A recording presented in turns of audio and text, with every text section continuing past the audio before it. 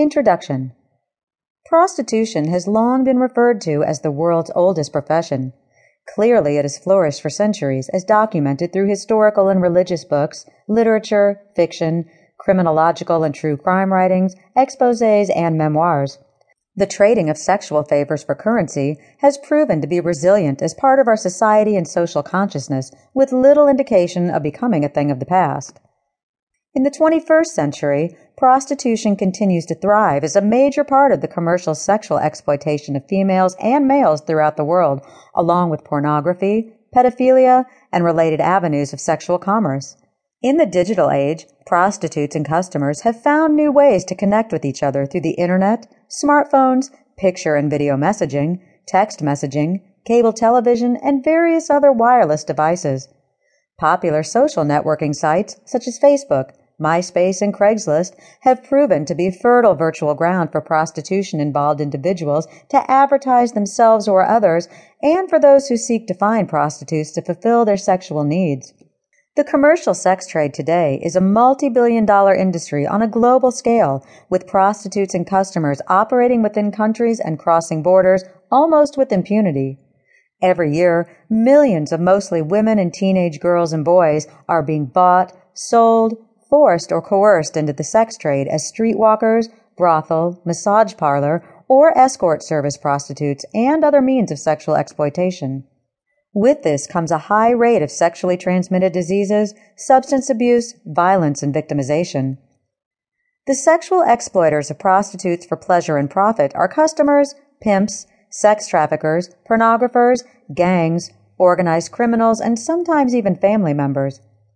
Runaways and throwaways are especially preyed upon by pimps and other sexual exploiters who take advantage of their dire predicament as homeless or drug-dependent street youth to lure them into the sex-for-sale business.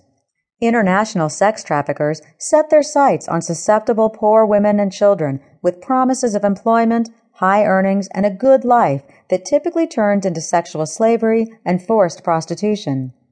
Apart from the involuntary or survival prostitution that plays a big role in the commercial sex trade of the early decades of this century, there are perhaps as many, if not more, prostitution-engaged women and men who voluntarily sell a variety of sexual services for high earnings, targeting wealthy clients who have no problem paying for what they want.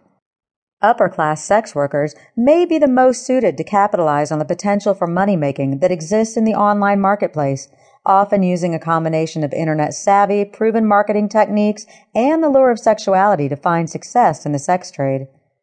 Legal prostitution and brothels have increased in recent decades in countries throughout the world, including in the United States, which allows some form of government control and regulation over a certain segment of the adult sex-for-sale business. However, in most such instances, legally permitted prostitution is in direct competition with illegal prostitution that generally brings in greater revenue and includes many more active participants. In the United States, only a few counties in Nevada allow prostitutes to operate through legal brothels. That means prostitution is illegal everywhere else, and there are many laws to that effect, and occasional prostitution busts by local and federal law enforcement seeking to contain soliciting sex and procuring sex workers.